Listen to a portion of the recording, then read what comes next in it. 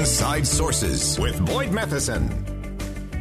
Just a programming note, we are keeping our eye on the floor of the House of Representatives in our nation's capital. There's a little bit of conflicting messages coming out as the Democratic Party in the House of Representatives is trying to get their ducks in a row. They were projecting that they would vote at least on one of the spending bills today and begin the process for another. And now there's conflicting reports coming out of Steny Hoyer, who's the majority whip, who kind of does the nose counting.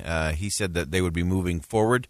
The progressive wing and Representative Jayapal, just in the last couple of minutes, said, nope, we are not going to vote on the bipartisan bill until we have more assurances and more specifics on the social spending package. So conflicting messages coming out, a lot of negotiations going on, and all of this will impact President Biden's agenda and the path forward. So we'll continue to watch that. We'll break into that as it happens here on KSL News Radio.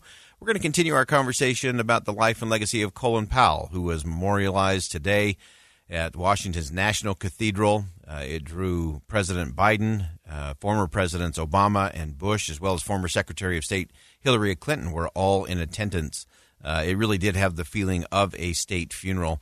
And I want to get to a couple of things that I just want to make sure we don't miss in all of this. So I want to go to something from his son, Michael. Michael Powell spoke at the funeral and was really the most powerful speaker of the entire service.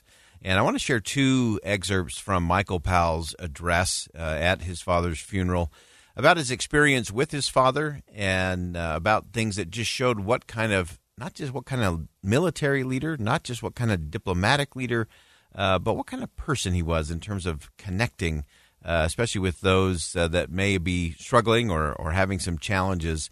So let's start with Michael Powell talking about an experience. You heard John Huntsman Jr. talk about his love of cars. Well, it wasn't too long ago that Colin Powell was out for a drive in one of those cars and ended up getting a flat tire, and a vet happened to be there to help him with the rescue. His zest for life derived from his endless passion for people. He was genuinely interested in everyone he met. He loved a hot dog vendor, a bank teller, a janitor, and a student as much as any world leader. Not long ago, he was driving his Corvette on the Beltway and got a flat tire. A young disabled veteran saw him and pulled over to help. With the tire fixed, the young vet sheepishly asked if he could take a quick selfie. But my dad took time to ask about his family and his friends and his life, something no Instagram moment could ever uncover. A few days later, to thank him for his help, my father invited the vet and his entire family over to the house for dinner. That passion for people, again, that's not a resume line, that's a eulogy line. Because that's the essence, and that's what we have to get to, this fact that Colin Powell was passionate about people, that he was every bit as concerned and interested about the hot dog vendor as he was any world leader, the student, the veteran. All of those mattered and made a difference in his life.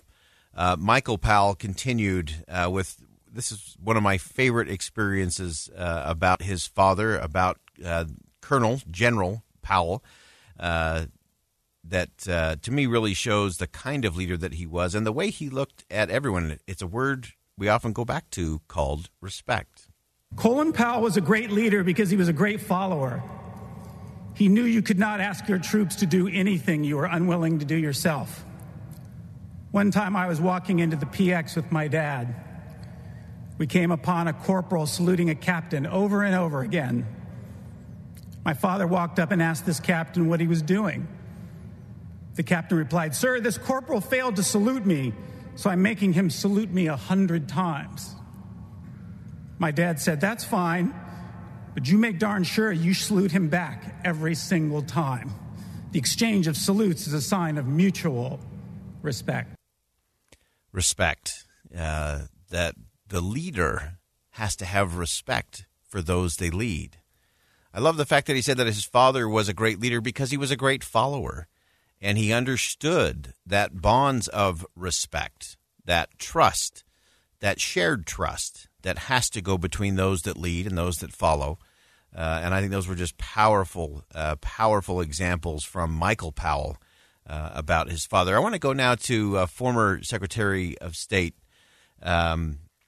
who spoke and shared some interesting things. Madeleine Albright said that Colin Powell was really good at turning down the temperature, being pragmatic, and most important, something that we love, getting results. Colin was incredibly cool. People in public life tend to hyperventilate. We open our mouths and the superlatives just gush forth.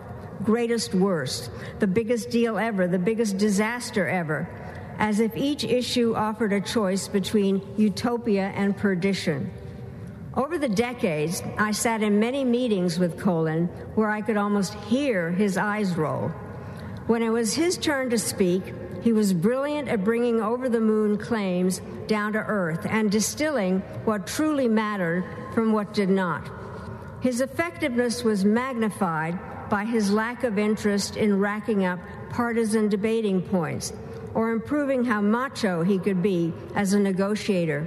He cared only about achieving results, and somehow, through the strength of his personality, he made pragmatism charismatic. Oh, we need a bigger dose of that. Can we make pragmatism charismatic? I think it's because of the way he passionately went about that. The fact that he rejected the false choices that so often come up in our politics. I love the way that Secretary Albright said, for Colin Powell, it was not a choice between utopia and perdition. It was getting to a better solution. That Colin Powell was not worried about racking up partisan political points. He was worried about getting something done and being able to move forward on the things that actually matter.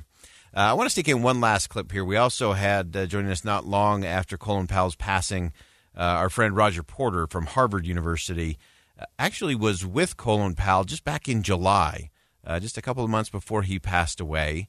And so we spoke with Professor Porter and asked him what stood out to him about Colin Powell and the way he led. When I first knew Colin Powell, he was a junior officer in the Army. He later became National Security Advisor, Chairman of the Joint Chiefs of Staff, the youngest in history, and our 65th Secretary of State. And working with him throughout that period, I discovered that the fact that he was ascending to higher positions did not change his character, the way he treated people. He treated everyone at whatever rank with the same respect that he did people who were considered to be his peers. Again, so many lessons. Really a masterclass. In leadership and what that looks like, what that sounds like, but more importantly, what it acts like. And so I go back to where we started our conversation about this funeral service today, this memorial for Colin Powell, held at Washington National Cathedral, really a feeling of a state funeral. And that is that funerals are important. And there were some very tender moments. There were some good laughs and some good jokes and some good memories about shared experiences, about quirkiness, about hobbies, about pet peeves and the like. I love that Madeleine Albright would say, I could hear his eyes rolling when someone was in there, making a case with a lot of bravado and a lot of political talking points. And so there were those moments, and that's an important part of funeral. Happy memories, great times shared together.